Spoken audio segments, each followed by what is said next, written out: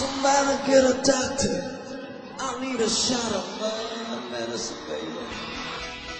Ladies and gentlemen, Bad Medicine Podcast number 9 coming at you with the one, the only, the undisputed, undefeated, unchallenged heavyweight champion of beer drinking, the Beer City Bruiser, Matt Winchester. Hey guys, what's up? We always give the best intros. I'm trying out some new intros. I want to see how it works if I can give Buffer a run for his money. Oh, I think you could. You could undercut them too. Instead of going for $1 million a show, just go for like 999,000. Oh, I clearly think I'm worth every penny. Absolutely. All right, so ladies and gentlemen, we are here with Matt Winchester, Ring of Honor's own, as well as many other promotions around the country, probably damn near all of them.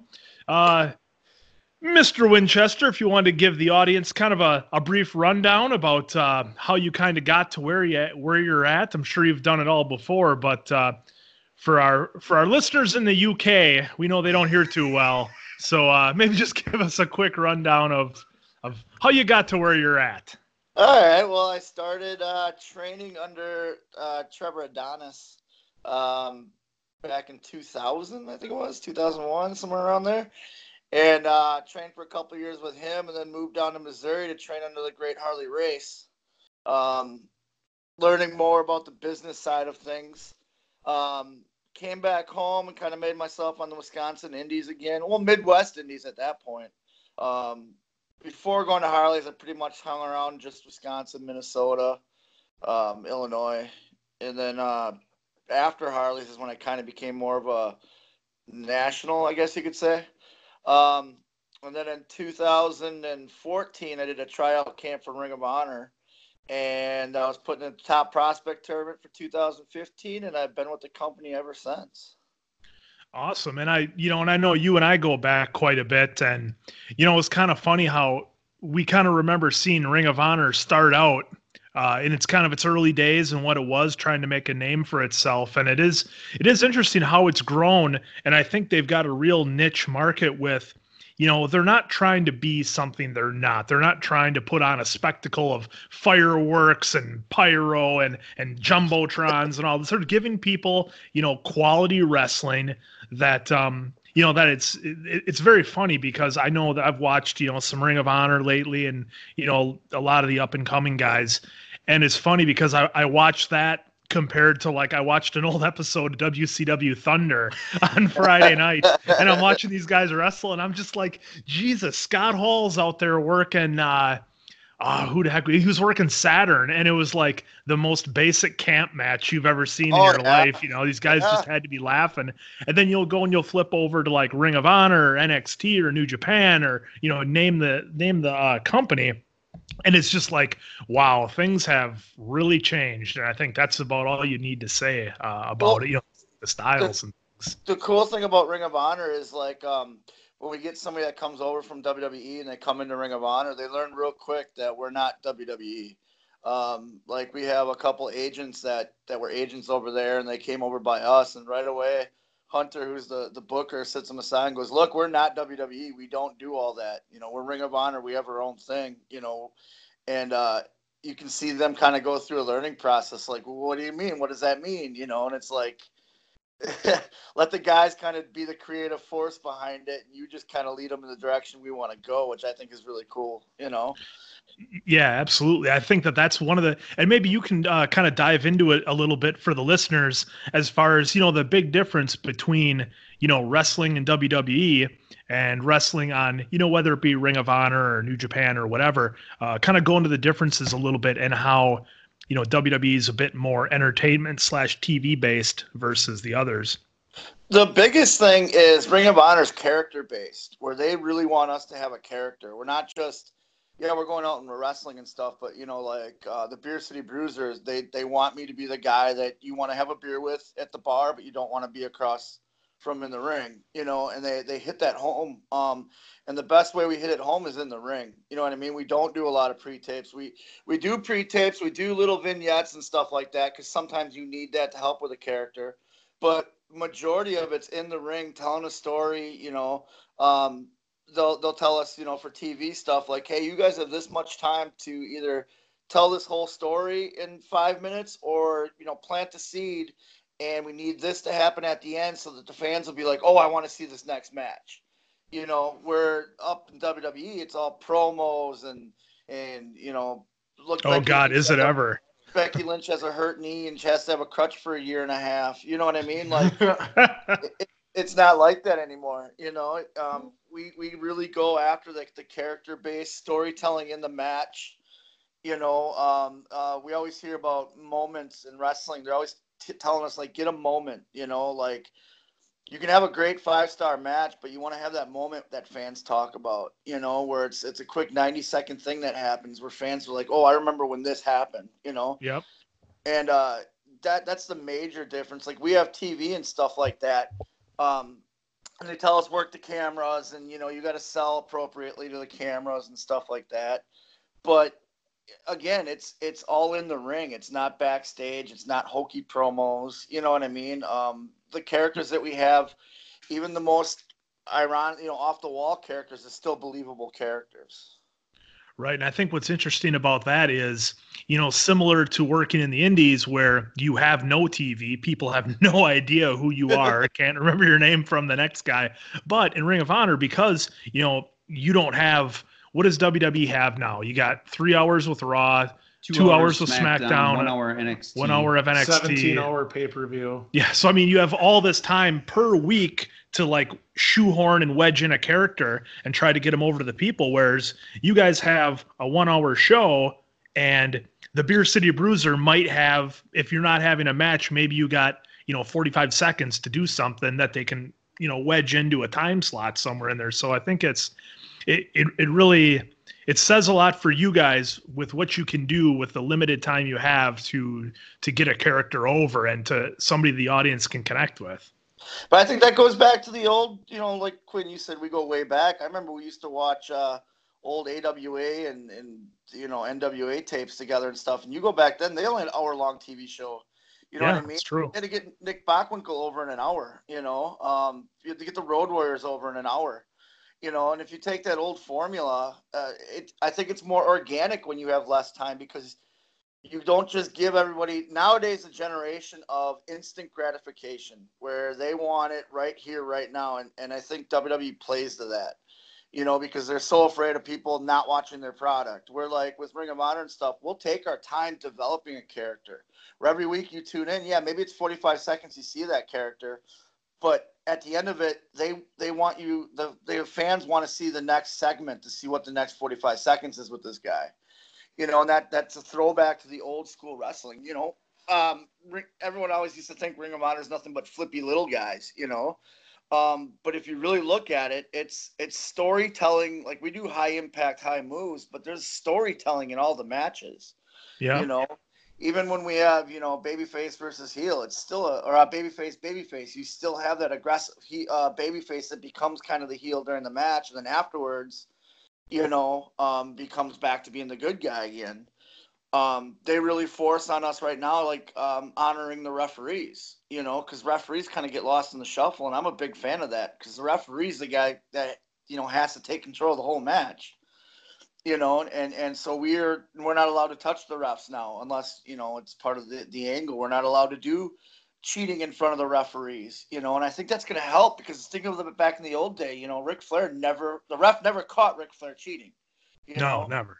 It was always J.J. Dillon doing something, and then the ref would turn around and the babyface would be there, and Flair would be like, I don't know what happened. You know what I mean? And that's what I think helped build his character. Yeah, and I think it's interesting too. Sorry, Dave, you'll get your time. You just sit over there and look pretty. Keep going. Don't worry about me. But no, and I think you really hit on something there that I think has kind of got lost in the shuffle the last couple of years, and that's with people thinking that, like Ring of Honor is just a bunch of flippy guys, because, it did have that reputation for a while. But what I think happened was, I think you saw an evolution in wrestling, just like you see in all sports, where, like I want to I harken back to that episode of Thunder I watched where I'm like, oh my God, this is the most basic stuff ever. You could go in there, a week of camp and do this match. Whereas now, I mean, you're talking, different, excuse me, different spots and different angles that guys are getting at, and the moves are what they are, and it's incredible and tremendous. But, that happens with all sports. I mean, go back and watch basketball from the 50s. It's bounce passes and everything else. It looks ridiculous. Yeah. Or even football and things like that. So, I mean, I think all athletes in all sports eventually evolve. And I think things have just kind of caught up to it. I mean, I caught NXT the other night, and they had some crazy 5-man gauntlet match, and it was just insane. But there was still a story there, and it made sense to a point. So, I mean, I think you can have it both ways. I think you can really wow the people with fireworks and still tell a quality story that, like you said, you can harken back and use those rules of the old days because they still work. Like the average fan sitting there won't know why they get it, but they get it. And I wish indie guys would get that, because now that I'm a quote unquote name on these shows, you go out there and you watch these indie guys having their WrestleMania matches every single show. It's like they'll hit like 6,000 false finishes and then get in the back and go, I don't know why the crowd's dead. Well, simple, stupid. You didn't tell a story. They're going to clap because they're impressed with your athleticism, but they don't give they don't give a shit if you're killing yourself and breaking your neck, because you didn't give them a reason to care about you. If you watch my match, I'll go out there, I'll call this guy a jerk face, punch him in the face, he'll kick me in the nuts, and everybody will feel sorry for me because we told a simple story. It's like storytelling is wrestling. All the students that I teach now, I try to tell them, like, they always want to work on moves. I said, how about we learn on telling a story first? How about you show me why a wrist lock hurts, and then I'll show you how to do a moonsault. Yeah, I mean, Jerry Lawler could tell a story with a punch. Exactly. And you watch Ring of Honor, and that's what makes guys like Jay Lethal so good, is Jay Lethal will tell a story. He'll start off with some wrestling and simple stuff, and he'll establish the heel and the baby face, and then he'll give you the fireworks at the end. But by the end, you care so much. You want him to retain that belt because he took the amount of time in the beginning on part of his match to make you care about him. So, Mr. Winchester, Diamond Dave here. Oh, hey, look. I finally let him. Hi, buddy. I was just admiring his hair. It's starting to finally grow back a little bit. Yeah, I'm never shaving it again. So I kind of want to go back to what you said was in moments, and you gave quite a little bit of a moment in the Hammerstein Ballroom a few months ago. How is performing at the Hammerstein? Because we all grew up watching ECW, just thinking that place was just absolutely nuts, and you got to perform there. So I'd like to hear your perspective on how cool it was. Man, it's a dream come true. I'm so grateful for Ring of Honor. We all have bucket lists. When you get in the business and stuff like that, you have all these bucket lists. And because of Ring of Honor, I have one thing left to check off my bucket list, and that's wrestle on MSG, and that's obviously coming up, But, like, I remember the first time in the Hammerstein Ballroom, it's kind of hard not to mark out when you walk in and go, oh, man, I remember when RVD did this, and I remember when Super Crazy did this, and I remember this happened. Or going to the ECW arena, and Silas wrestled the Sandman, and Sandman came out to enter Sandman, and I remember sitting in the back going, this is like high school me, like, this is a dream. Yeah. I'm in the ECW arena singing Enter Sandman while Sandman's going to the ring, and then it's so awesome to go to these buildings and experience stuff. I wrestled in the building, in Lowell, where Shawn Michaels lost his smile. And I joke with my partner now, Brian Malonis, because that's kind of like his home little arena. I go, dude, your arena's famous for Shawn Michaels losing his smile.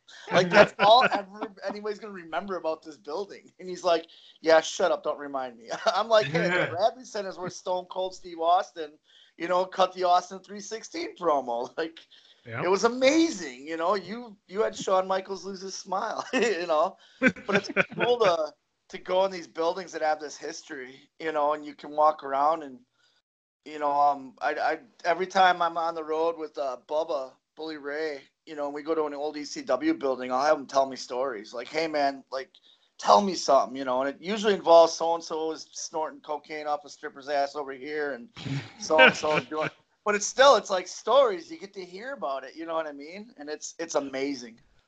Oh, the fun they could have back in the day before everybody had a camera on their phone. Oh, exactly. Exactly. So in ROH, and you might have touched based on this a little bit, how much creative involvement do you have, and how much do they actually take out of that? We have a lot of creative involvement. There are characters and stuff. We do have a creative team, and they have they have a vision that they want to get to. So the way it normally happens is you get together with your opponent, and you guys come up with the match and stuff like that, and they'll tell you the finish. But you got to run your match by your agent. We do have agents, and they'll either say, "Oh, that's really good, go ahead," or they might go, "Let's not do that here because this match later on is doing that," or "Let's not do this here because that's too much for this part of the story, and we're gonna touch on that later." And it's really cool because they'll lay out creatively what they are going to do with your character for a couple months. You know what I mean? So you have an idea when you're putting your matches together where you want to go to. But as far as the matches and all that, we have complete creative control. The agents can, ixnay stuff, but that I like when they do that. Like we might come up and go, "Hey, we're going to do a dive at this spot," and they might go, "You know what? No, the match after he's doing a dive. We don't want to kill their dive because they're in the middle of a high program. You're just on a TV squash match, and it makes sense. It protects the product. It helps the fans then every time they watch a show because you guys have been at indie shows. You always see the tackle, drop down, hip toss, headlock takeover, for like 4 matches in a row. It's like, God, do something else. With the agents watching over and having this checklist, none of the matches look the same, and I love that. It keeps us all on our toes, and it's also good because the agents that we do have, Joey Mercury is an agent, Bully Ray's an agent, Todd Sinclair, Hunter. They get to give you their feedback, so you're learning. Like I learn every single match. You guys know me. I'm a student of the game. I love learning new things. So there might be something in my head that sounds really good, and I say it out loud, and then Joey might go, that's really good, but what if you did this? Or like Bully does stuff like that, and you're like, oh, why didn't I think of that? I'm so stupid, but it's not that you're stupid, you just don't think of it, and you're learning a new perspective. So on the indies, I was always one of the guys to come up to you every chance I had to be like, "Hey Matt, if you have the time, can you watch?" And then I would always ask for your advice after. Do you have anybody on the indies or anywhere else coming up to you and doing the same? Just trying to pick your brain, because I think that's the smart thing to do with a guy like you with how much experience you have. I have a lot of my students because I train at the Thumpers Den Wrestling Academy here in a good old Cudahy, Wisconsin. A lot of them. Oh, do a little promo for that. You can go ahead and put that over if you want. Get Frankie on here. Yeah, like Frankie Thumper DeFalco started the Thumpers Den Wrestling Academy. He asked me to be the head trainer, and I said, yeah, because I want to teach the kids right. Doing these indies, you see, there are indies where I'll just sit in the locker room and nobody will talk to me because they're scared or they're nervous or whatever. And I'll watch matches, but I'm not going to go out of my way to walk up and talk to people. Like, hey, this is what you did wrong in your match, because I don't know how they're going to react. Absolutely. I've met people that get, they've asked me to watch their match. They come back and I'll tell them everything I thought was wrong, and they'll argue with me. Well, you asked me. It's like, no, you're supposed to watch it and just put me over and tell me how great I am. Exactly. Yeah, when you took that drop kick, it looked amazing. I mean, it made no sense in the match, but it was awesome. So at the Thumpers Den, they're kind of put in their head, you're going to get a lot of the stuff you did wrong, and then stuff will right, and they actually get upset because they'll ask other vets, and these other vets are used to normal indie kids, and they'll tell them what great they did, and you can actually see some of my students get upset because it's like, no, I want to get better, tell me what I did wrong. Like, yeah, it couldn't have been perfect. Yeah, and I've had a couple vets come out to me and go, wow, your kids are smart, they're doing the right thing. I says, that's because they're being brought in the right way. They're brought in how, like how Quinn, how you were brought in, how I was brought in, how you guys were brought in, So when I'm on the indies, I watch matches, but I'm usually trying to put together my own stuff, Mm-hmm. Or to be honest, I'm at the merch table trying to make money.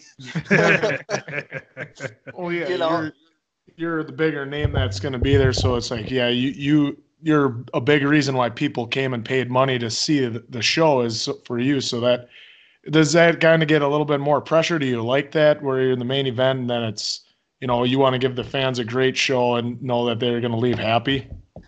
It took me a while to get used to being the quote. I still say quote unquote name just because my wife and friends always make fun of me when I say that. But it took me a while where it's like, okay, the promoter walk up and go, "Thanks, man. We drew 500 people tonight." And I'll be like, "Oh, great promoting." He's like, "Oh no, it's because they're here to see you."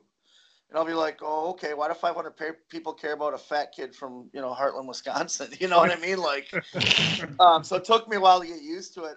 As far as pressure, there's not a lot of pressure because what I've found is a lot of the people just want to see my TV stuff. So they want to see me, drink beer and bite people and hit a frog splash.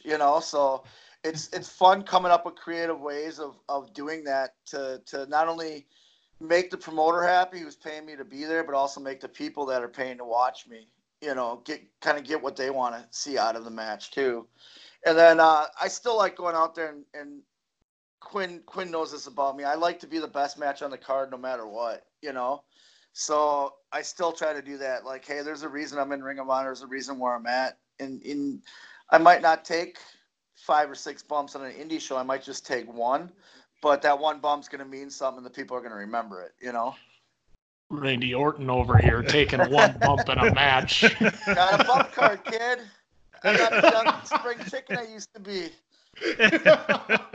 I used to have a saying my wife created up that said it was, what would Quinn do? Because every time I'd come up and, hey, Quinn, how about we do a power bomb on the floor? And Quinn goes, how about we do a headlock takeover in the ring? It took me 20 years to realize he was right. I am guilty of trying to slow you down a little bit. That's yes. It took me to get on TV to realize, holy shit, he's right. The one thing Quinn and I always joke about is remember, I don't know if you remember this, but you and 2 other guys versus Quinn, me, and another guy in a 6-man, obviously, and a 6-man, and Arbo was our manager, and everyone was going over their shit. And little old Diamond Dave's over here just kind of, doing his 100 repetitions of trying to remember everything. And you look over at me, you're like, hey, Damone, you good? And I pause and I look at you and I'm like, yeah. And Harbo goes, Jesus Christ, that sounded confident. That was in Mattoon, Wisconsin. I remember that.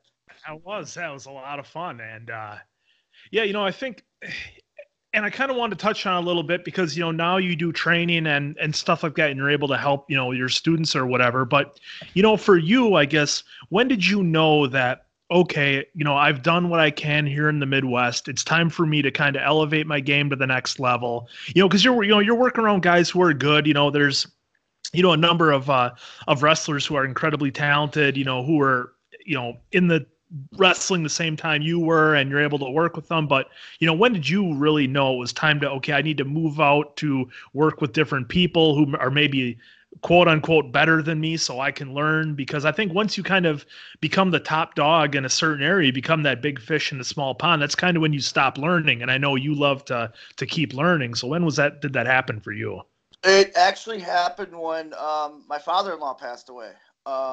Because he was always asking me the same question, like, you're the top dog here. Why aren't you out and doing more? And I'd always have the excuse like, oh, I'm too old. No one's going to want me. I'm too old now. And he would always push me to get more out and about, and then I had a guy like Steve Carino who was always in my ear, like, why aren't you doing the Ring of Honor tryout, man? Like, they're going to love you. And in my head, because I had been programmed that Ring of Honor was a certain style that I didn't think I'd fit. Mm-hmm. And when he passed away and he left in his will the money for me to do the tryout, I kind of like in my head, that's when I was like, you know what? He believed in me so much. He went out of his way to leave this money for me just to do this tryout. I want to go to this camp and I don't want to just be a guy at this camp. I want to be the guy, because every time you guys have done camps before, there's always that one guy who stands out that everybody talks about. There's guys that are good, but there's always the guy who stands out, And I remember telling my wife, like, that's what I'm going to do. Like, if this is meant to be, I'm going to be the guy and start going to that next level. And the camp was 2 days long. And I remember after the first day, everyone's talking about me and they're putting me over and all that. And I remember going, all right, that's day 1. Let's get day 2 done. And after day 2, Hunter approached me going, we're going to put you in a top prospect tournament. You need to be here. it's kind of like when it clicked in my head, like, okay, like I need to Yeah, start I getting out belong and here. about. Yeah, exactly. And it just took them kind of saying that. I hate to say him passing away kind of opened my eyes, but it did, and I'm very happy for it. And I pay tribute to him every time I wrestle by writing his name on my tape and doing the best I can. Yeah, that's awesome, man. That's a great story, and and like you said, sometimes it is an outside force that has to kind of nudge us into, a certain direction for whatever it is. I mean, it could be just a guy working his regular job, he's maybe there for 5 years, and he kind of thinks that this is all there is, and then something happens, and all of a sudden he's got to make a change, and boom, he's doing way better than he ever thought. And I think that's interesting how life can work out like that in so many different things, whether it be sports or life or whatever. Yeah, and like I was working, like you said, I was working main events everywhere, and I was comfortable, and I see guys now when I do all these random indies and stuff, and I see a guy there that's my age that only, he's happy where he's at, you know what I mean? And he's like you said, Quinn, he just stopped learning, and it's like you look at him going, man, that could have been me, like I could have been that guy. And because of what happened with my father-in-law, I'm not that guy, and I can't put him over enough because I can never go back to a 9-to-5 job now. Like I am so used to traveling and being on a plane every weekend and just being away that there's no way I could clock in and clock out, and Yeah. wear a suit and tie. And I mean, not that I like wearing suit and tie anyways, you know what I mean? Or not having a beer at work, because it's so not me. Yeah, absolutely. Well, maybe give us a little insight. So what's your typical week like, Monday through Monday to Monday? Well, Mondays are usually my recovery days. I usually am at home trying to do as very little as possible. Tuesdays I have training out at the wrestling school. So I'm out there. Training's from 5 to 8, but I usually get out there a little bit earlier to open up the school. I'm sorry, 6 to 8. I'm usually out there around 5-ish, 4:35 to open up the school. And if, I want to keep my ring cardio up, so I'll kind of get my little workout in. Wednesdays and Thursdays are also, training days. Lately, my wife has been trying to lose some weight. She wants to have a surgery, so I've been with her. So we've been hitting 2-a-days at the gym. Get up, 9 o'clock in the morning, hit the gym right away. Go to camp, do the camp, then after the camp, hit the gym again. So that's usually Monday through Thursday. And then either Thursday nights or Friday mornings is when I leave, depending where I'm going in the nation. Like, for instance, this week is Friday morning. I leave at 6 in the morning. I'm flying out to, where am I, New Hampshire? Yeah, I'm in New Hampshire. So that's Friday. Then Saturday, I'm in Massachusetts. Sunday, Ring of Honor's in Baltimore. But I'm actually not on that show, so I'll fly home Sunday night. And get home Sunday. Then, like I said, Monday's usually a recharge day. It all depends too. Summertime's busier, where I'll be on the road from like Wednesday till Sunday, or sometimes Wednesday to Monday. It all depends on what the shows are going on. Like, we have a World of Worlds tour, which is usually it's a Tuesday, Wednesday, Thursday, Friday shot. I think this year it's a Wednesday, Thursday, Friday, Saturday shot. Oh, that's right. We have Saturday off, so Sunday. So I won't be home till Monday that week. You know what I mean? Yeah, that's really cool, because I know you'll talk to a lot of guys and they'll kind of, miss the old territory days, so to speak, when, you could have, so many guys could make a living out of wrestling. And I think, a guy like you just goes to show that you can still do that. You can still make a living at wrestling, and you don't have to be, headlining WrestleMania to do it. There's a lot of different avenues that you can go through to, to reach your goals and to make a living out of this business. And I got lucky too, because when Trevor Adonis, which most of you guys all know him. He, the first time, through his course of training me, not only is he teaching me in ring, but he taught me how to break down a payday. Like, obviously when you start out and you're only making $10, $20, you can't really do it. But he's like, you need to take a quarter of the money and set aside for savings, a quarter for taxes, take a quarter to eat on, and a quarter to send to the family, you know. So now that I'm actually making money with it, we break my checks down that way, you know what I mean? And then, you know, on top of that, you have all your merchandise, which is great because that's all just like cream, you know, it's all that's money you're not expecting. But I'll still break it down where, okay, you know, maybe I made $100 this week. I'm only going to spend 20 of it on myself because the other 80 of it, I'm going to, you know, I got to buy new gear, buy new boots or something. You know what I mean?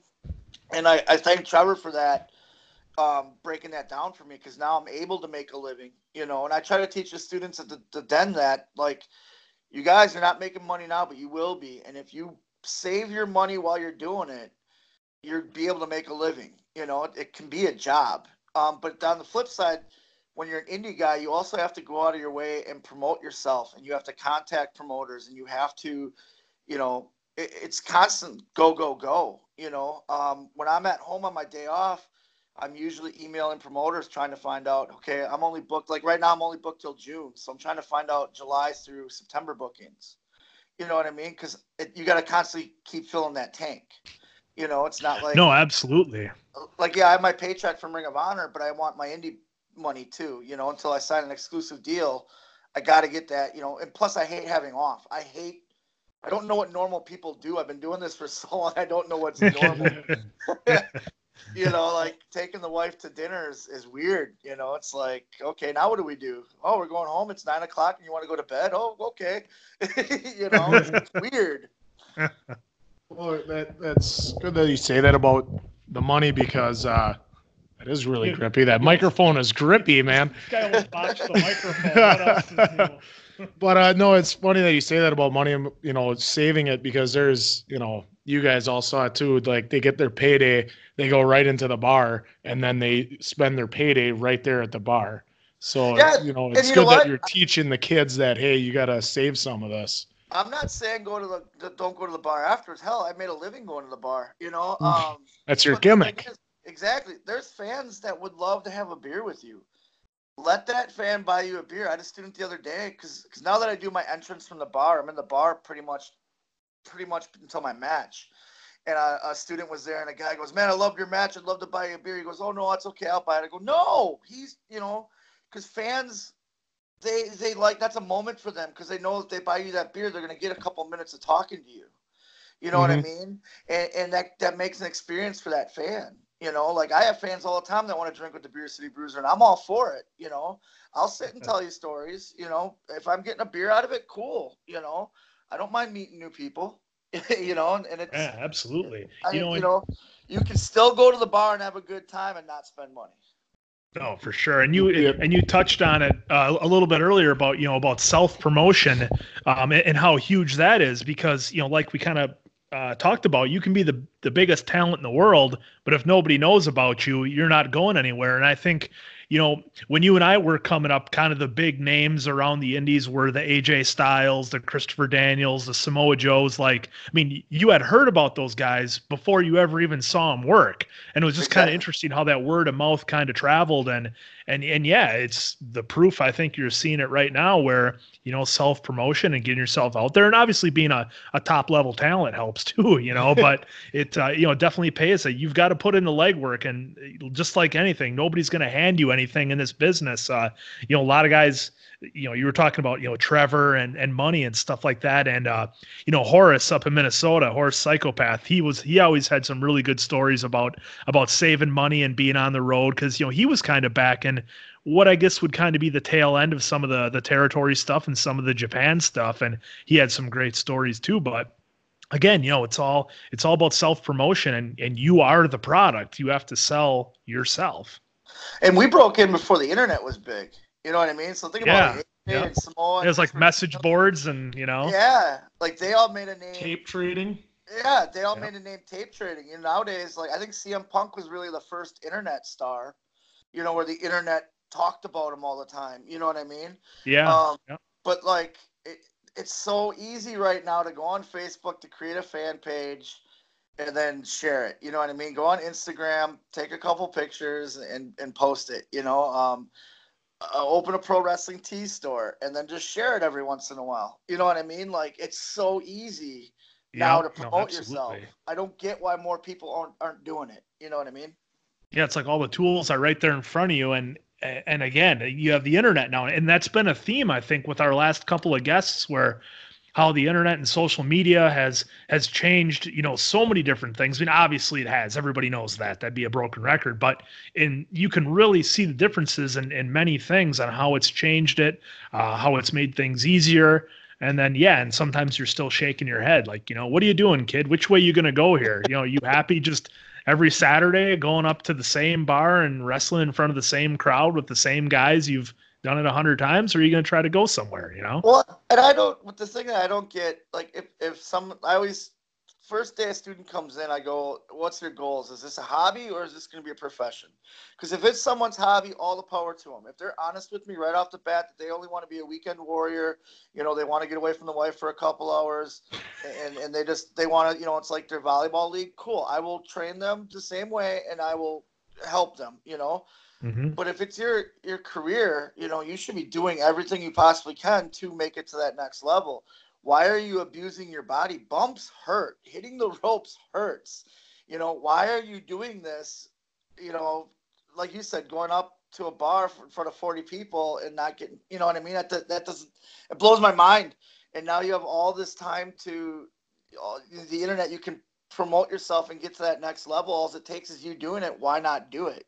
Yeah. I personally hate the social media stuff. I think it's stupid, but I know for me to be successful, I need it, Yeah, you got to use it.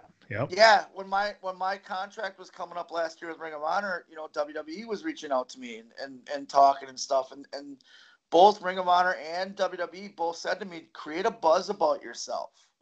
And I remember looking at my 16-year-old daughter going, what does that mean? Like, how do I do this? Creating a buzz back in the day was you streaked on the field or you stabbed somebody, like, I don't know what this is. And so they helped me create like little Merry Christmas videos and Happy New Year videos. No, I'm the Beer City Bruiser and I'm at the bar, and just sharing them because now people start talking about you. And I was like, oh, okay, I get that now. And that's why we have it's called a Bod Squad check-in. And the reason we do that is to keep us all accountable for working out in the gym and making ourselves look good and keeping in shape, and it's actually catching traction where fans are actually jumping in on it. And they all are apologizing. I says, no, we're doing this as a positive reinforcement. If it's making your life better, do it. Yeah, absolutely. It gives, and I think it allows that real connection with, fans and stars that, wasn't there before. I mean, back in the early 80s, you couldn't, send out a tweet and have Ric Flair respond to it. I mean, God knows it would have been fantastic, but it's so different now, Yeah. Oh, there's Rick leaving with another alien. So, Matt, kind of a thing that we have here on the podcast, too, is some pet peeves. So what are some pet peeves of the Beer City Bruiser? And you've been on the road a lot, so I'm sure you've seen just a ton of shit. But whether it be just personally in the scene of wrestling, on an airplane. Swear on the podcast. Oh. Green kids? No, Dave said shit before in his story. Okay. So we got shit, fuck, heck, we got it going. I got a lot of pet peeves actually. Like, for my number one pet peeve is when you're on a plane and the plane lands, don't stand up. You're not going anywhere. Oh, I'm right there with you, man. I hate that. What about if they clap to be like, hey, you landed? Yeah, like, cool. Thanks for saving our lives, pilot, that you do every single day, that you went to college for and education. Thanks for keeping us safe, Like, just stay in your seat. Like, I had a guy the other day who I was in the aisle seat and he was in the window. He's like, "Oh, do you mind moving?" I said, "Yeah, I do." Where are you going? Well, I need to stretch. I'm like, you can wait because I need to stretch too, and I'm 200 pounds heavier than you. Mm-hmm. Sit your ass down. Wait till it gets to our turn, and then I'll let you out. It's not hard. Yeah, this guy's going to like a flooring what the expo or something, and you just got done, taking 30 bumps or something over the past weekend, Yeah, flying home on like a Monday or a Thursday are completely different than flying home on the weekend because that's when all the business guys fly. and oh God, they're so annoying. You know what I mean? Like constantly on their phones. They think their stuff is only important stuff. Like, yeah, I might be in a sweatshirt, cut off t-shirt with headphones on, but I'm going someplace for my job too. And if our plane's delayed, I'm just as upset as you are. But us yelling at each other isn't going to make the plane come any faster.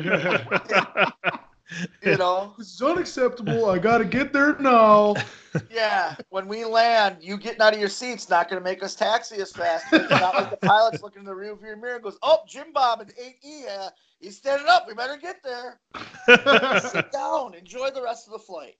You know. Stop speeding, but it's for Jim Bob. It's an important meeting. So annoying. Like that. That's one of my biggest pet peeves. Is that a couple other ones is like guys that are on indie shows and like they walk up to you like they're your best friend. Like, okay, yeah, you see me on TV, but I don't really need to know. I don't know that much about you. And then when you tell me my whole life history, I lived it.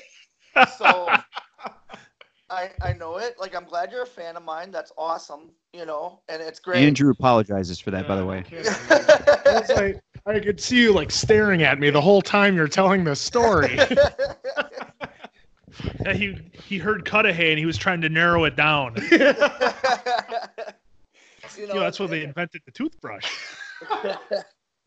Anywhere else than called the teeth brush. A really funny story about this. So last weekend or 2 weekends ago was the pay-per-view in Vegas. It's the 17th anniversary, and my parents live in Phoenix, so it's only like a 5-hour drive, and they hadn't seen me in a while, so they drove to Vegas to watch me in the shows. And we're at TV, and I had 2 matches on that TV taping.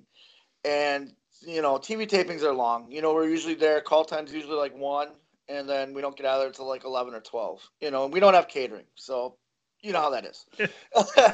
So the show gets done, and my dad texts me. He's like, "You have time to see your mother and I?" I says, "Oh, yeah, come around to the back.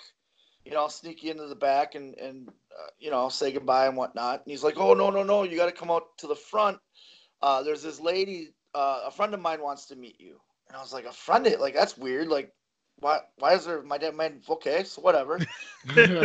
So we go out by the merch table, me and Malonis, and my dad's there, and he's like, "Oh, this is so-and-so. They're from wherever. They know everything about you. Can you take a picture with them?" And I was like, "Yeah, sure, 'cause I'm not going to be a dick, you know." Well, now all of a sudden the fans are starting to come out of the venue, and they see this couple taking a picture with us. So now it's like, "Oh, hey." So, you know, now I have a line of people, and my dad's off on the side going, "Yep, if you need pictures with the Bruiser, just line up right here. He's my son.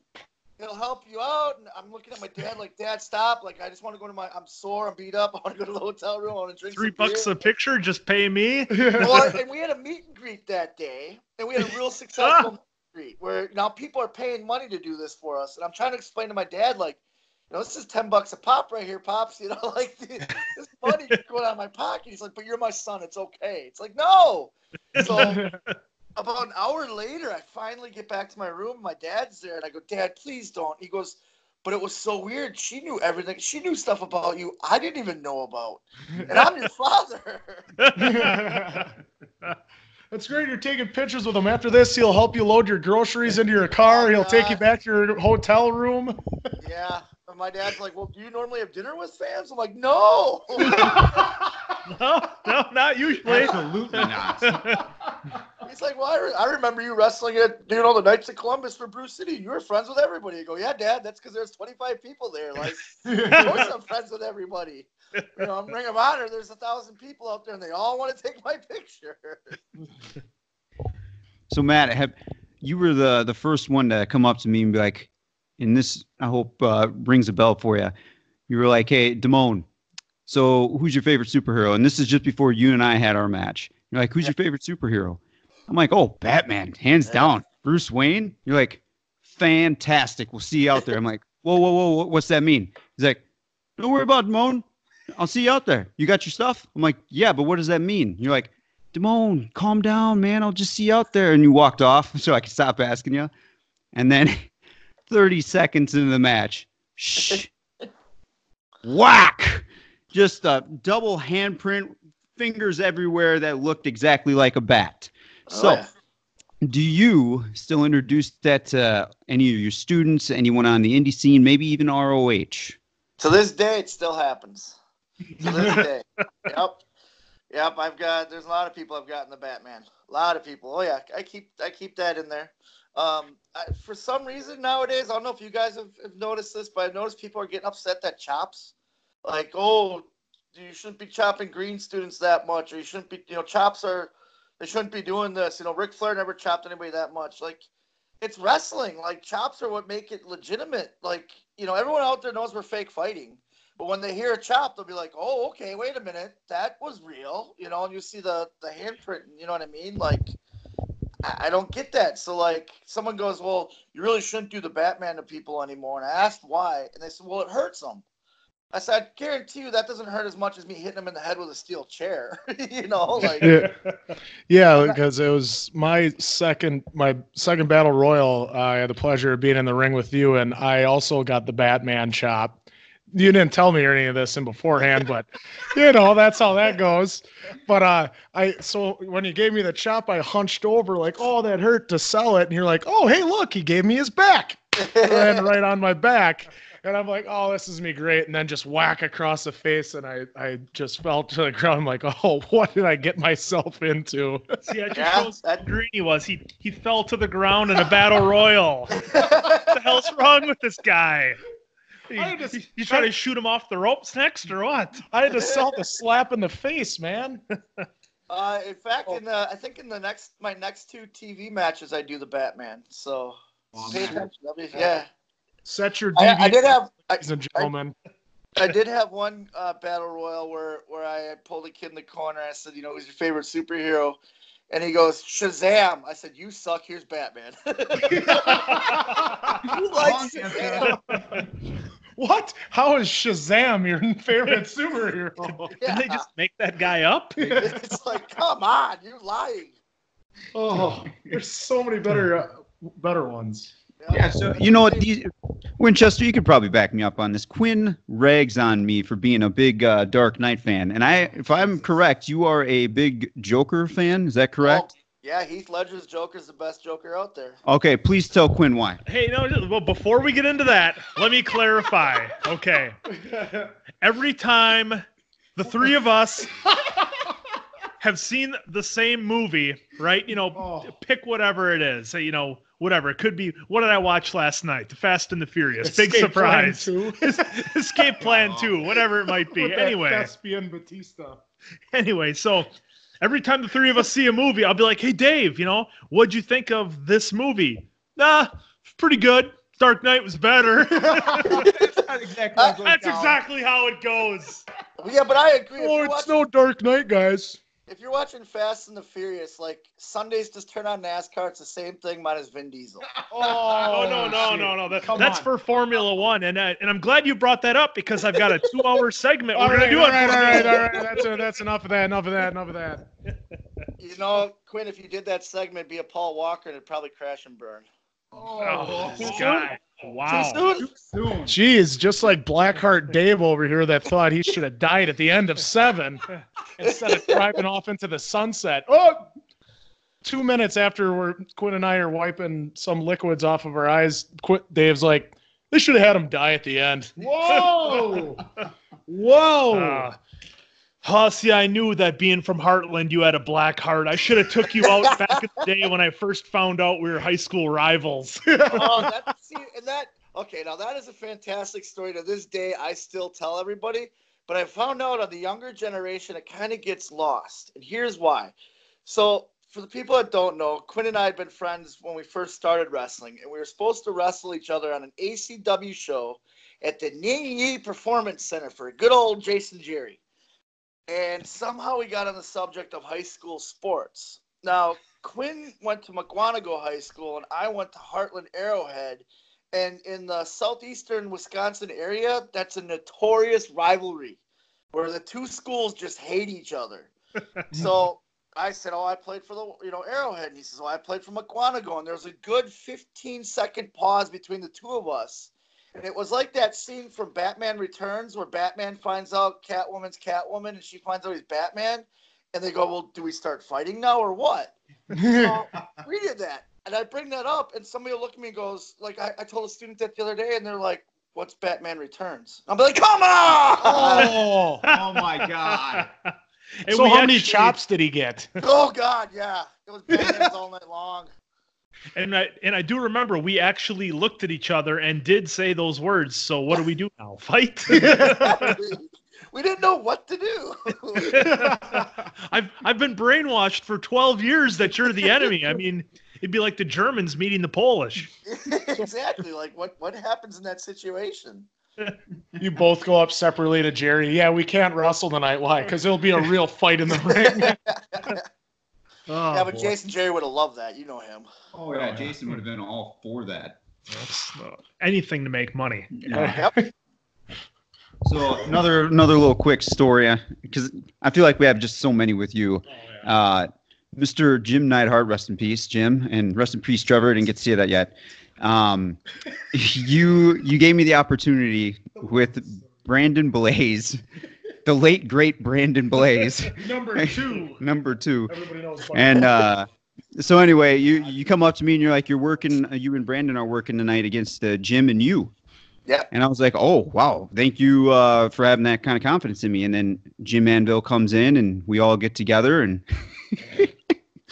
Jim kind of put his focus on me. He's like, so, Damone, how do you punch? And I didn't have my style of punches down yet. And you look at me like you knew I didn't. And you were laughing. And Jim's like, hit me. I'm like, hit you? And he's like, yeah, hit me. So I did the stone cold punch, the worst stone cold punch you could ever think of. And he's like, fuck, nope, don't you fucking do that. I'm like, okay, sir, what do you want? He's like, you know how Hogan threw a punch, right? He'd hit the back of the hand. Watch this, kid. And he just, he did it. And he's like, if you're going to throw a punch at me, that's what you're going to do. I'm like, yes, sir. And then you come over. He's like, oh, Damone, you're in for tonight. I'm like, yeah, thanks, Winchester.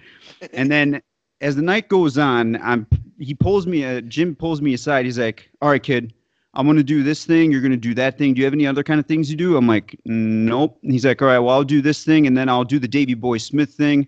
And you were right there, the whole kind of right there.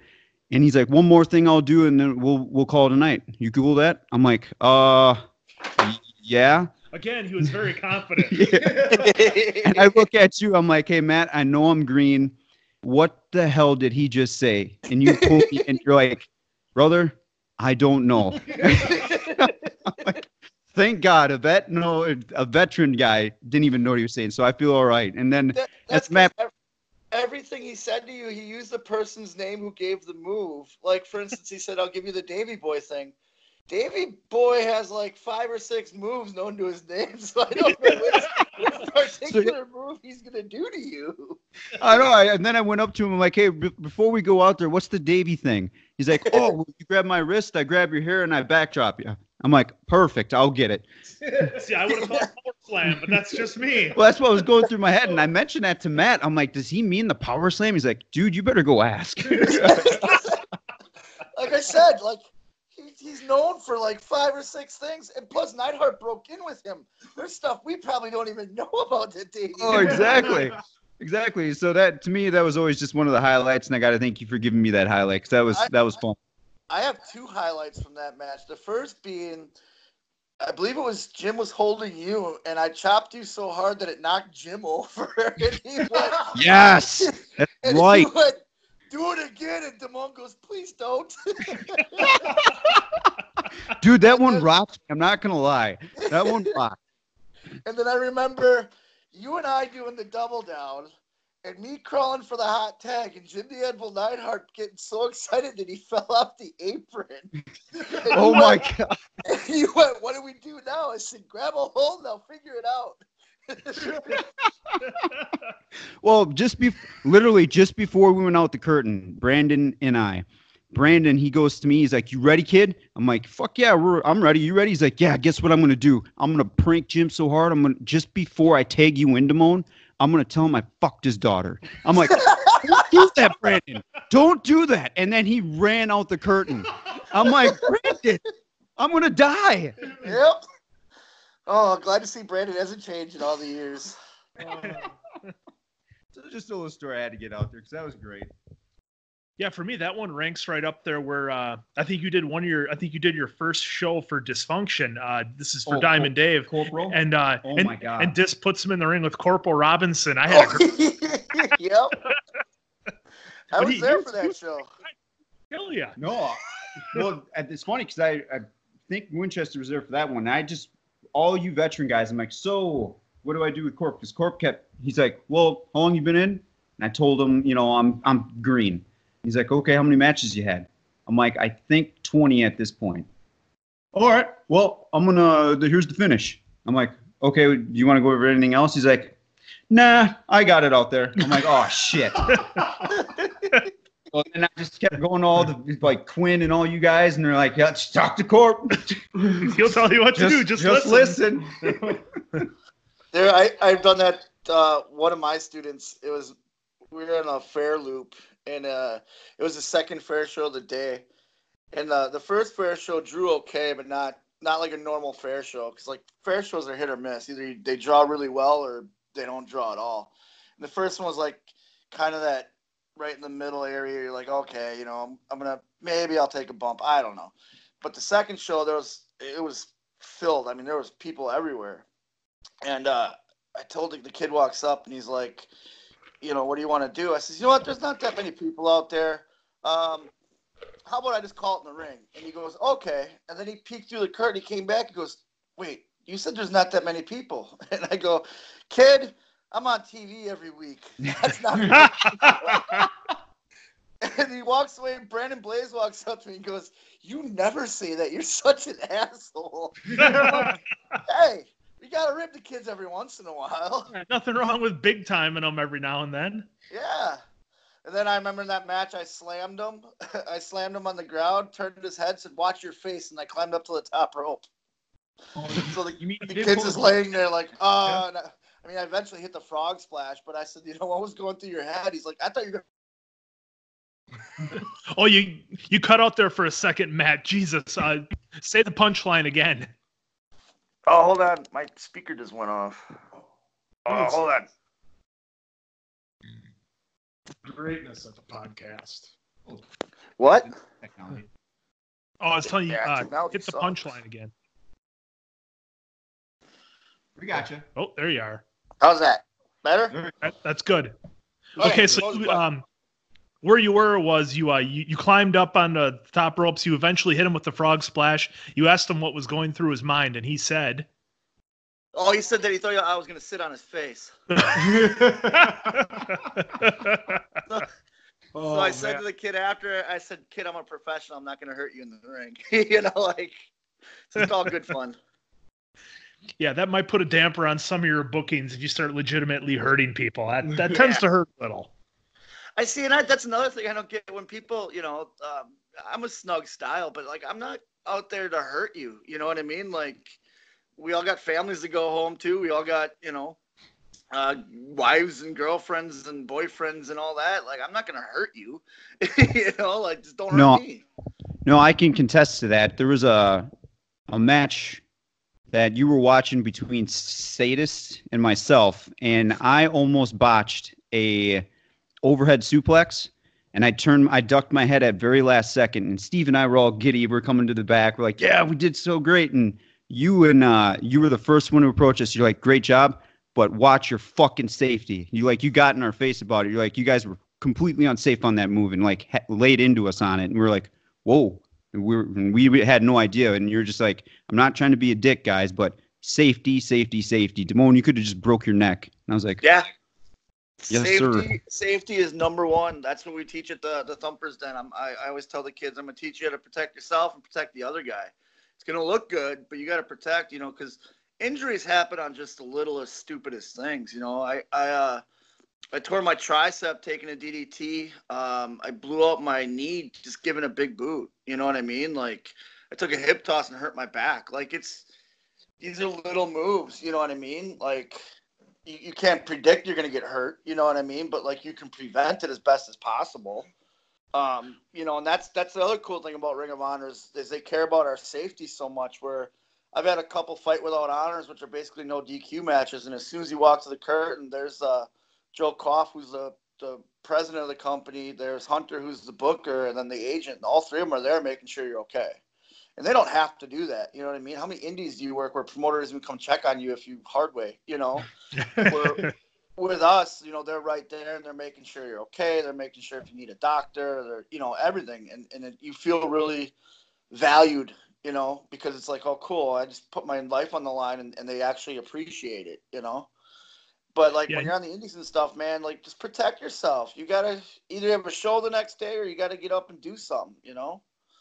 Yeah, and I guess two things that I wanted to hit on real quick that you brought them up was I agree with you 100%. I mean, okay, strong style is one thing when the match calls for it and there's a huge buildup, but if the only way you can get over is by literally beating the shit out of the guy who's in there with you, trusting his life with you, you just ain't got it, pal. Like Jerry Lynn used to always say, I'm giving you my face. Could you please be careful with it? You know, type Exactly. of thing. And I just never understood, like, the way I'm going to get over is by, you know, stiffing you, basically. Like, brother, if you want to make this a fucking fight, we can fight and see how it goes. See how your slappy kicks do, you know?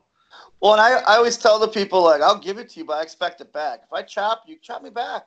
You know what I mean? Like, if my forearm's a little snug, give me one back. Like, I'm not the type of guy where I'm just going to rough you up and then you snug me one little second, I go and complain on the internet. You know what I mean? Like, yeah, exactly. You know, and you're going to feel you work me the next day, but like I expect that in return because the fans benefit. As long as you're not hurting me, you're not physically on purpose hurting me, I'm okay with it, you know? Yeah. And then I guess I got my students. It's funny, my students now, because now they're on the road and stuff. They did a couple shows up north in the Green Bay area, and they get back and they say, "We have a question." I said, "Yeah, what's that?" They said, "How do you sell something if you don't feel it?" I go, "What do you mean?" Because well, they were punching me, and they weren't even touching. I don't feel it. And I said, "Well, what were you doing?" They're like, "Well, we felt bad, just kind of giving them the way we normally give them." I said, "Don't feel bad. Make them work to your level. You know, like, the fans get it." Yeah, like this is wrestling, kids. This is how it's going to be, you know? Yep, exactly. And to kind of piggyback off that, you touched on it just briefly here. I think you've been relatively lucky in terms of injuries. Have you, I guess, kind of running through your history? Because like I said, I know you were the first guy out there to not recklessly put his body on the line, but was more than willing to put his body on the line when it made sense, to have a good show, to tell a good story, to really give the fans something. How's that style kind of worked with you? What have you done to kind of prolong your career, you know, as far as flexibility and things like that? Well, keep going. Sorry. Oh yeah, and just saying, like, you know, kind of where is that taking you as far as, you know, the type of injuries you've had, what you've done to prevent them, and how you've kind of been able to prolong your career and keep working at a high level. Well, my style's changed over the years. Now doing all the high risk stuff is more meant for like the high profile matches. You know, like TV, pay-per-view and stuff like that. I'll do the older style, but it's also I learned to make everything make sense. You know, I enjoy teasing stuff now so that when I finally do something where my body's put on the line, it's like a big pop from the crowd. It's not like just doing it to do it. As far as injuries, you know, I've torn my left tricep, torn my left ACL, had surgeries on both those, you know, numerous stitches and staples throughout my body, herniated disc in my back, my sciatica's been screwed up, my right hip, you know, is all messed up. No front teeth, obviously. What I've been doing though is as I get older, you know, I go to the gym and I change my lifting style because I came from a football background. So it was always, and I was always like, 'cause my birthday's in July, I was always the smallest guy on the team. So it was always lift as heavy as you can, as much as you can, and get as big as you can.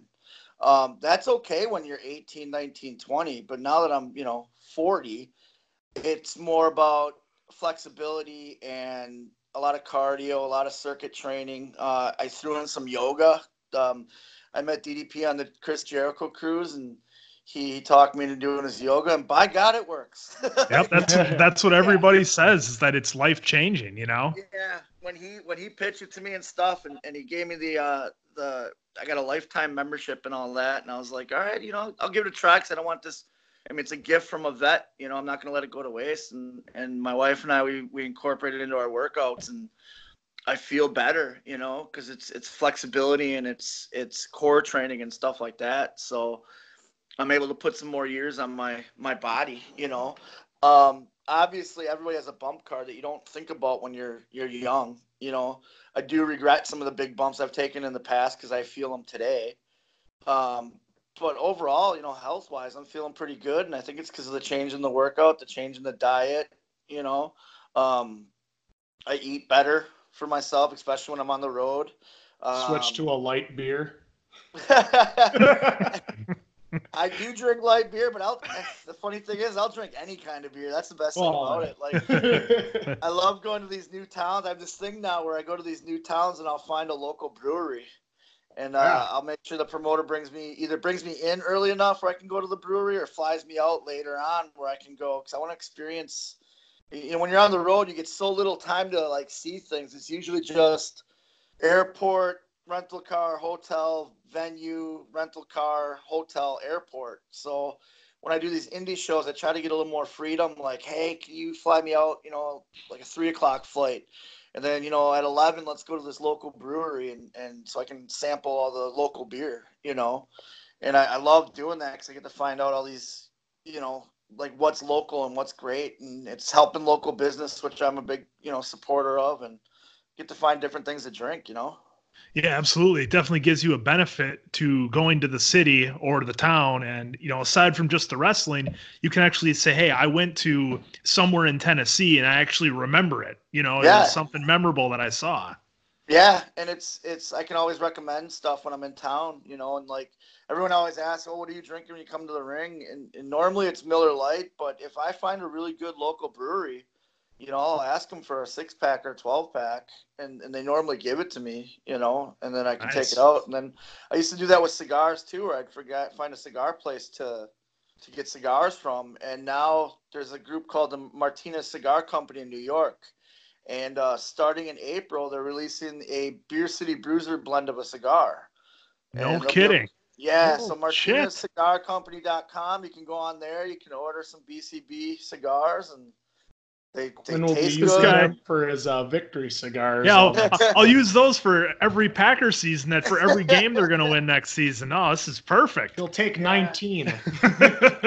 So WrestleMania weekend, they're launching them, and I got to do an autograph signing at their shop. But it was all because I do this little thing with, because like I said, I believe in small business. Small business is what make the world go round. And if I can help out a local brewery and bring some more people to drink their beer, especially if it's good beer, Absolutely. So I was just kind of wondering, maybe it's my fault for not doing enough to look it up or anything, but for the Chris Jericho cruise, you were on the first Jericho cruise, and he's coming back with number 2. I was wondering if you had any kind of, memorable moments for yourself being on that cruise. That whole cruise was memorable. It was a life change. It was so amazing. If you got time, I got plenty of stories, but I'll tell some of my top few. So my top story is, I don't know if Andrew, if Dave, you know this, but Quinn knows this. Mick Foley has always been big inspiration in my career. Okay. And I've never met him. I never met him for the last 19 years now. I've never met him, and they announced him for the cruise and stuff, and I was real excited because it's like, okay, cool, I'm gonna meet Foley, I'm gonna talk to him and all that. And so I get on when we get on the cruise, we got these talent badges, which is basically all access for us, where we can go wherever we want. They had a talent lounge that we could go to, which was really cool because you could spend time with the fans, but then if you needed to get away, like if you're overwhelmed or you just need a little bit of time yourself, you can go to the artist lounge, and it was just talent that was in there, the bands and the wrestlers and stuff. So It was really cool where they made sure that we had our space too. And so, the first day you're in there and you see everyone that's going to be on the cruise, and I'm looking around, and Jay Lethal, who knew I was a big fan of Foley, goes, "You're looking for Mick, aren't you?" I says, "Yeah, man. Like, it's kind of like I have a hidden agenda where I want to meet him and stuff." And he goes, "Well, don't worry. He's on the boat." He texted me. They had all the names had like Jericho and all them all had their own little balcony or a deck. They had the 14th deck all themselves, so he was up there. So okay. So just did my thing, and then I saw he was doing his comedy special, and I was like, well, I'm going to go to the comedy special, and with our VIP passes, we get backstage. So I was going to go backstage and meet him and stuff, and when I got there, they had moved his comedy special with a podcast because Foley wanted to watch wrestling. And now it hit me. I literally changed out of my got done with my match, changed out of my wrestling gear to run across the boat to go to his comedy thing. And now they're telling me he didn't do his comedy thing because he was watching wrestling, and I just got done wrestling. Like, wait a minute. So I saw he was doing another one, and I ended up going to it, watching. It was a great comedy thing, and went backstage, and I'm sitting there thinking, okay, cool, I'm going to meet him and all this. And Diamond Dallas Page was there, and I'd met him before. And he goes, oh, you're here to talk to Mick? I says, yeah, first time meeting him. He's like, oh, he's a great guy, but do you mind if we film something for DDP Yoga first? I says, no, go ahead, by all means. So they do their little video and stuff like that. And Dallas starts leaving. He says goodbye to me, and Foley walks up, and he's signing autographs with the fans. And I'm just kind of chilling out, like, okay. And in my head, I'm like, this is how I'm going to introduce myself. This is what I'm going to do. This is and I have like a speech prepared, So he turns around, he comes walking up. He's like, oh, Beer City Bruiser, how's it going? I'm a big fan of yours. And he shakes my hand, and I little, like, mouth ajar, just sitting there looking at him going, My name's This isn't Matt. what I had planned. My name is Matt. I'm the Beer City Bruiser. He goes, I know, I just said that. And I was like, And it's like, in my brain, I'm going, say something stupid. And it felt like an hour and like, oh my God, I'm just sitting here. And I said, well, thanks for everything you've done, and I kind of talked to him, and he goes, hey, I watched your match with the Briscoe brothers on TV. It was near perfection. I really like your work and looking forward to hanging out with you. And I'm a big fan of yours. And I was like, And I remember before it got all done, he goes, we're on the meet and greet tomorrow. Same meet and greet. I says, yeah. He says, well, come meet me here and we'll walk to the meet and greet together. And I'm like, all right, cool. And I remember walking back to my cabin, kicking myself, going, man, you're such an idiot. Like, there's so much more. You could have been probably so much thinks I'm a cooler moron. Yeah, it's like, could have been so much cooler to Mick Foley, and you weren't. Total Chris Farley moment. So then I did the meet and greet, and he was there, and it was a little bit better. And then I ran into Noelle, Frank the Clown's her boyfriend. He did something for Dysfunction a while back, and she was there, and I was talking to her because I got to know her on the cruise, and she's like, oh, hey, my dad says hi. He's a big fan of yours, and he doesn't think you're a moron. And I'm like, oh, cool, thanks so much. Day made. Look at that. Oh, that's awesome, so man. that was like the number one thing that happened to me that whole cruise was this. I got to be an idiot in front of Mick Foley, and he doesn't think I'm a moron, so I'm okay with it. If the opportunity comes, are you going to be on cruise number 2? No, as far as I know, we're not allowed to do that because AEW is doing it, and because All Elite is so fresh and new right now, they're rewriting our contract, the verbiage in our contracts, because I don't think we can. They haven't officially told us we're not allowed to wrestle for AEW. But all of us kind of get that vibe that, because if they get TV, they'll probably be direct competition with us. So we don't know right now how that all works out. And I know with Jericho being part of All Elite, that's who they announced is doing the wrestling. So I'm going to say right now, no. But if the opportunity comes and I can be on the cruise again, I'd love to do it. It was totally awesome. Interesting. Yeah, I didn't even think about that. With the TV thing. I didn't think about that. No. Yeah, a lot of people ask us, because the Bucks left Ring of Honor and Cody, they all left Ring of Honor on a good note. It was a handshake and see you later. And the whole locker room still likes the guys. They weren't bad or bitter or anything when they left. You know what I mean? Like, we all knew they were going to do something. It was no secret. So when they announced it, everyone, with Ring of Honor, we were all like, okay, well, can we wrestle for them? Can we not? If because the guys with the exclusive deals obviously can't because they're exclusive to Ring of Honor, but like a guy like me who's not exclusive yet I can do select indies. Like, is that considered an indie or not? You know what I mean? And then none of the office people have directly told us no, but we're all kind of figuring out if they get a TV deal, like it's probably going to be like an NXT or WWE thing where no, we're not allowed to go. because we're not allowed to wrestle for WWE, NXT, Impact, because it's direct competition. And then we're not allowed to wrestle on like companies that air on Powerbomb TV, or what is it called, Independent Wrestling TV now, I guess, because we're on the Fight Network. So it's all legality and stuff like that. Like, sure, they just gotta draw it out for you guys and be like, all right, here's what you can do, here's what you can't. I know you're not lawyers. Let me explain this to you. Well, and when I get my contracts and stuff, like my first contract, I just signed right away. Like, okay, I got a contract, here we go. And then going through the negotiations for my second one was interesting, because it's actually negotiations, and I'm not, you know how it is on the indies. You give a guy a price, he says no, and you're done. Here it was like, well, this is what I'm looking for, and then back and forth and all that, and then it's like, now you have like indie promoters like, hey, you're not exclusive, we want to use you, and you got to actually like find out about this indie company now, you got to do your research and see what their story is.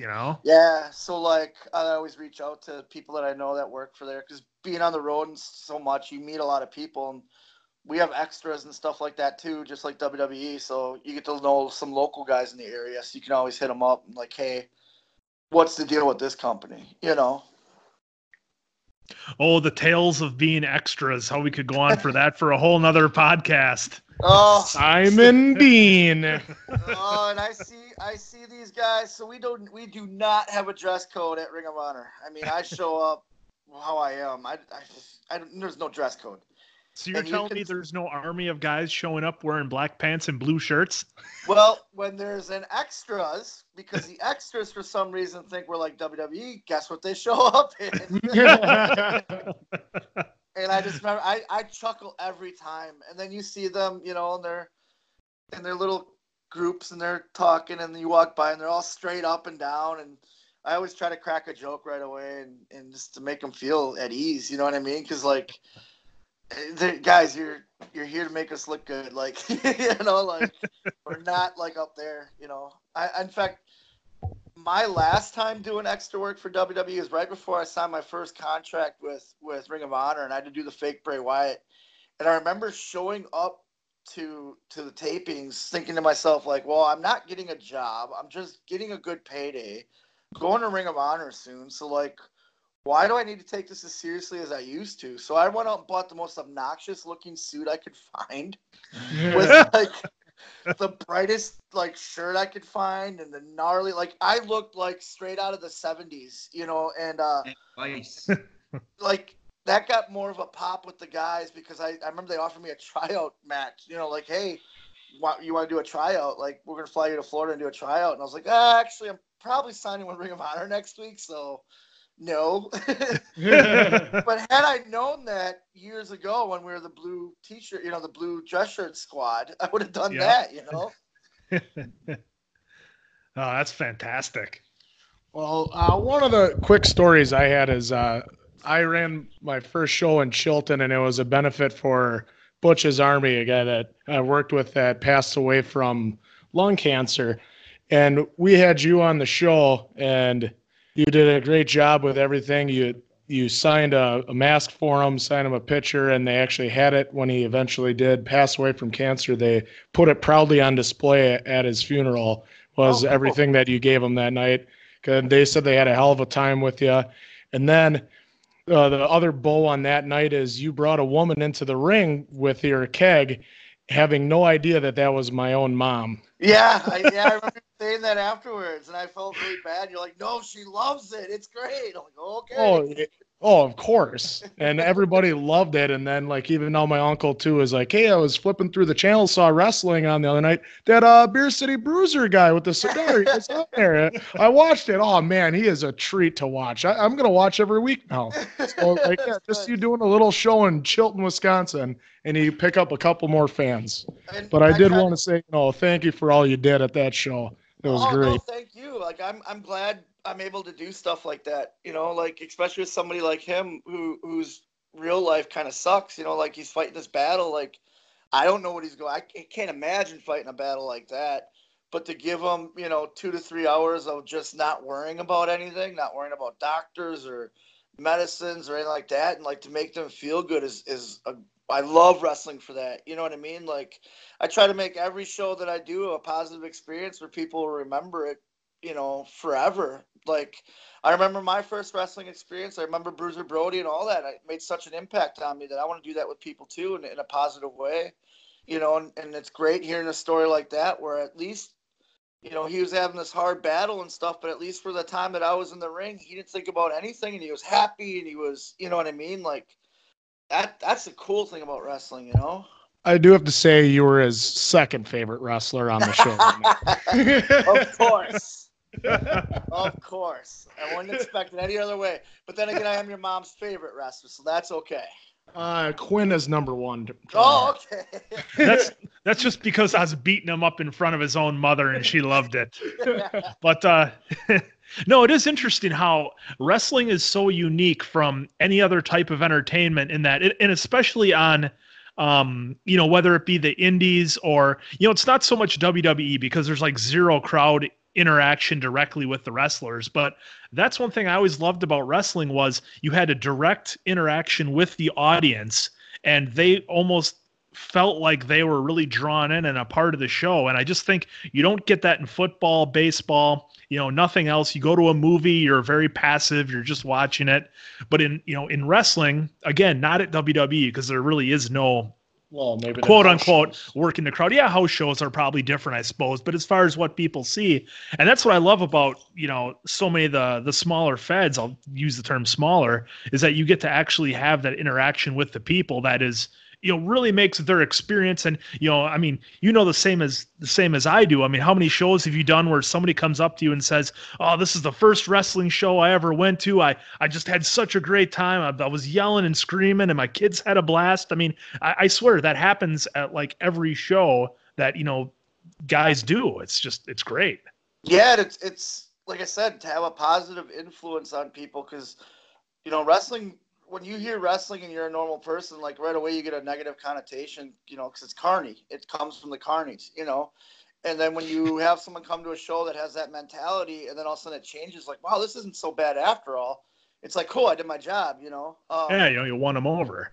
Yeah, there was a story from I actually just found this out in Vegas. A girl. So my dad's doing the line of free photos for some reason. I'm walking just away pimping his own son shamelessly. Yeah, it's like, he's come on, just Dad. counting the dollars. Yeah, and he's just sitting there going, "I'm so proud of you." I'm like, "Well, good. Let's make money being proud of me." But anyways, this girl walks up to me and she had tears in her eyes, and I'm like, "Are you okay?" And she goes, "I didn't want to bother you, but I want to tell you a story." And I says, "Okay, go ahead." And what's really cool is my mom was standing next to me, because my mom and I were having a conversation. This girl came up, so my mom got to hear this, and this is really cool. She goes, "Well, my boyfriend and I were on the Jericho cruise, and it was one of the best times you ever had, and your matches were fantastic." And I said, "Oh, thanks. Like, I had a lot of fun. It was a great time." And she goes, "Well, I want to tell you about something that happened, but not to me." She says, after one of the shows, we were leaving, and she named the match it was a 4-way tag match, and the whole story was it was the third day of the cruise, and Silas, who was my partner, was sick and tired of me drinking during the matches, so he was going to ban alcohol during the match. This is a 4-way tag. And all the other tag teams were like, "Cool, we got the Bruiser, we're all just going to drink." So the whole thing was Silas against all of us, because Silas didn't want to party, and essentially the whole boat turns against Silas because you're on a cruise not to be sober. Yeah. And so the finish of the match is I bring a bucket of beer in, and we all share the beer, we toast it and all that. So she says they were leaving that, and there was an old man about 70 years old in an elevator, and he was like cupping this crushed beer can. And when they got in, he's like, "Oh, please don't knock this over. Please don't knock this over." And she goes, "Well, okay." He's like, I'm a 70-year-old man, and I've been watching wrestling for almost like 45 years, whatever it was, like a long time," he said. And he goes, "And I saw one of the best matches ever, and this is the can that Beer City Bruiser drank out of. I'm going to take it home and put it in glass." And he is a true throwback to what true professional wrestling is. And he reminds me, I lost my wife last year, and this is one of the first times I'm ever happy, and I'm so happy this cruise happened. I'm so happy a guy like him was around. And like my mom starts crying, this girl starts crying. I'm almost about to cry, but it like, you know, I thanked her for telling me the story, and she walks away. And my mom's like, "Oh my God, did you know that?" And I said, "No, but that's what the cool thing about wrestling, you know, like Yep. that guy got to have that moment, you know." Yeah, that's amazing. You know, and yeah, you just wonder how many times does that happen, you know, and I bet it happens all the time. You know, guys have like going back, here we are going back to it, creating a moment. Yeah. You know, it doesn't necessarily have to be in a ring. It can be something like that happens, you know? Yeah, like he didn't say it was because of the mat. He said, "Oh, look, this is a beer. There was the last beer I had in the ring, and I threw it out in the crowd, and he caught it." Like, That's awesome.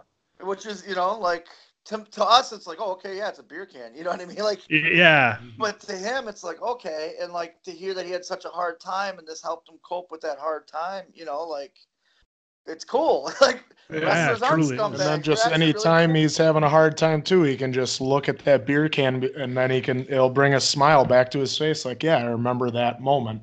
Yeah, see, wrestlers aren't all about sending dick pics to rats. You know,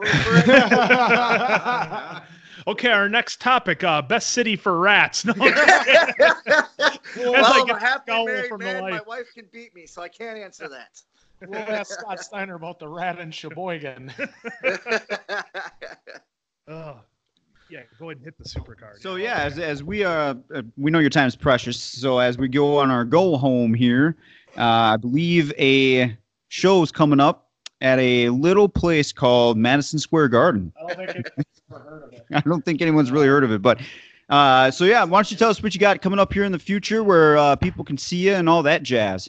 Oh man, so well, starting before I'll go the weekend before Madison Square Garden. I'm out in New Hampshire for Chaotic Wrestling, which is a school that is an offshoot of the Killer Kowalski School. This company produced such talent as my partner Brian Malonis, referee Todd Sinclair, former NXT champion Tommaso Ciampa, Dijak, who's Dijakoff or something like that now. Yeah, something like that. He came from there, so I'm with them Friday night. Then I'm with Liberty States Wrestling in New Hampshire on Saturday. Then Ring of Honor's in Baltimore Sunday. And then the weekend that you're speaking of is a great Supercard of Honor. It's a G1 Supercard at Madison Square Garden. It's April 6th. I'm in the Honor Rumble, and I think I'm doing something else, but I don't know I don't know what it is yet, basically. They're keeping it till we get there because they don't want the internet to leak out, I guess. I don't know. But Breaking news on the Bad Medicine podcast. Yes. Don't worry, only 30 people will hear the secret plan. Only two. But I will be out there April 5th because we have the Festival of Honor. And that's kind of like our access. It's our fan thing. I'm actually going to be a guest on Dalton Castle's interview Q&A segment. And I'm going to be playing a beer pong tournament. So nice. Yeah, that'll be a lot of fun. And then getting paid to play beer pong. Look at that. Exactly. Best time in the world. And then April 6th, from noon to 2, I'm at Martinez Cigar Company as we're going to launch off the Beer City Bruiser cigars. It's going to be a meet and greet and samples of the cigars and stuff like that. And then, like I said, April 6th that night, we're at Madison Square Garden. And never thought, man, if you would have asked me, Quinn, when we were driving up to First Avenue to have Eddie Sharkey tell us he might have something for us, I'd tell you I'm wrestling Madison Square Garden. I wouldn't have believed it, This is fantastic. Yeah. Oh, that's great. And you get to say live on pay-per-view from Madison Square Garden. Yep. And it's going to be amazing. So Fight Network carries it. If you're part of the Honor Club, you get to watch it. The whole card's great. They just announced Okada versus Jay White for the New Japan, the IWGP heavyweight belt, which all the New Japan guys are just amazing guys. You have the three-way with Jay Lethal, Matt Taven, and Marty Scurll, the ladder match for the Ring of Honor title. Again, it's in the Garden, so. Oh, that'll be awesome. Dude, your gentleman's going to be at top. Yeah. Normally, I guess there's been a couple. Pay-per-views, we normally turn it up anyways, but for some reason, the super card, because they just keep getting bigger and bigger each. This is my fourth super card with them. and each year it just keeps bigger and bigger. So there's more and more adrenaline and more, like crazy bumps. I last year it was where I took the bump through the table or off the top rope to the floor, trying to frog splash Jay Lethal, and he moved. That happened last year, and like I didn't feel it for a few days, but that's because that's how long it took the adrenaline to wear down. So I'm wondering how long it's going to take me to get off this high, Well, it's gonna be like 2 weeks. Yeah, like it's the You're at garden, a broken man. leg and you're still wrestling like not even on a thing yet. And how can our fans find you on the social media stuff? On Twitter, I'm at BCB Winchester. On Facebook, I'm the Beer City Bruiser. And on Instagram, I'm the Beer City Bruiser. You can go to prowrestlingtees.com/Beer City Bruiser. I have 6 shirts up there right now. Or go to ROHwrestling.com, click on the shop. I have a Beer City Bruiser t-shirt. There's also the Bouncers t-shirt, which actually is a hot seller, I've been told. I haven't seen the check yet, so I don't know how hot they are. Your dad's getting it right now. And a little something for our listeners. If you use the code word bad medicine, you'll get 50% off. Hey! It's not bad medicine, stupid. It's bad medicine podcast. And then I also have a koozie up there, 16-ounce koozie to keep your beer cool, which every show I have fans walking up and they want me to sign it. And it's like, it's foam for one. And for two, you're putting an ice cold beer in there. So my signature is not going to stay, but I'll do it. That's why you keep one dry. Yep. And then if you want if you're in the Milwaukee area or the Northern Illinois area and you want to train, look up the Thumper's Den Wrestling Academy. Send good old Frankie the Thumper DeFalco an email, and I'll train you to be a wrestler.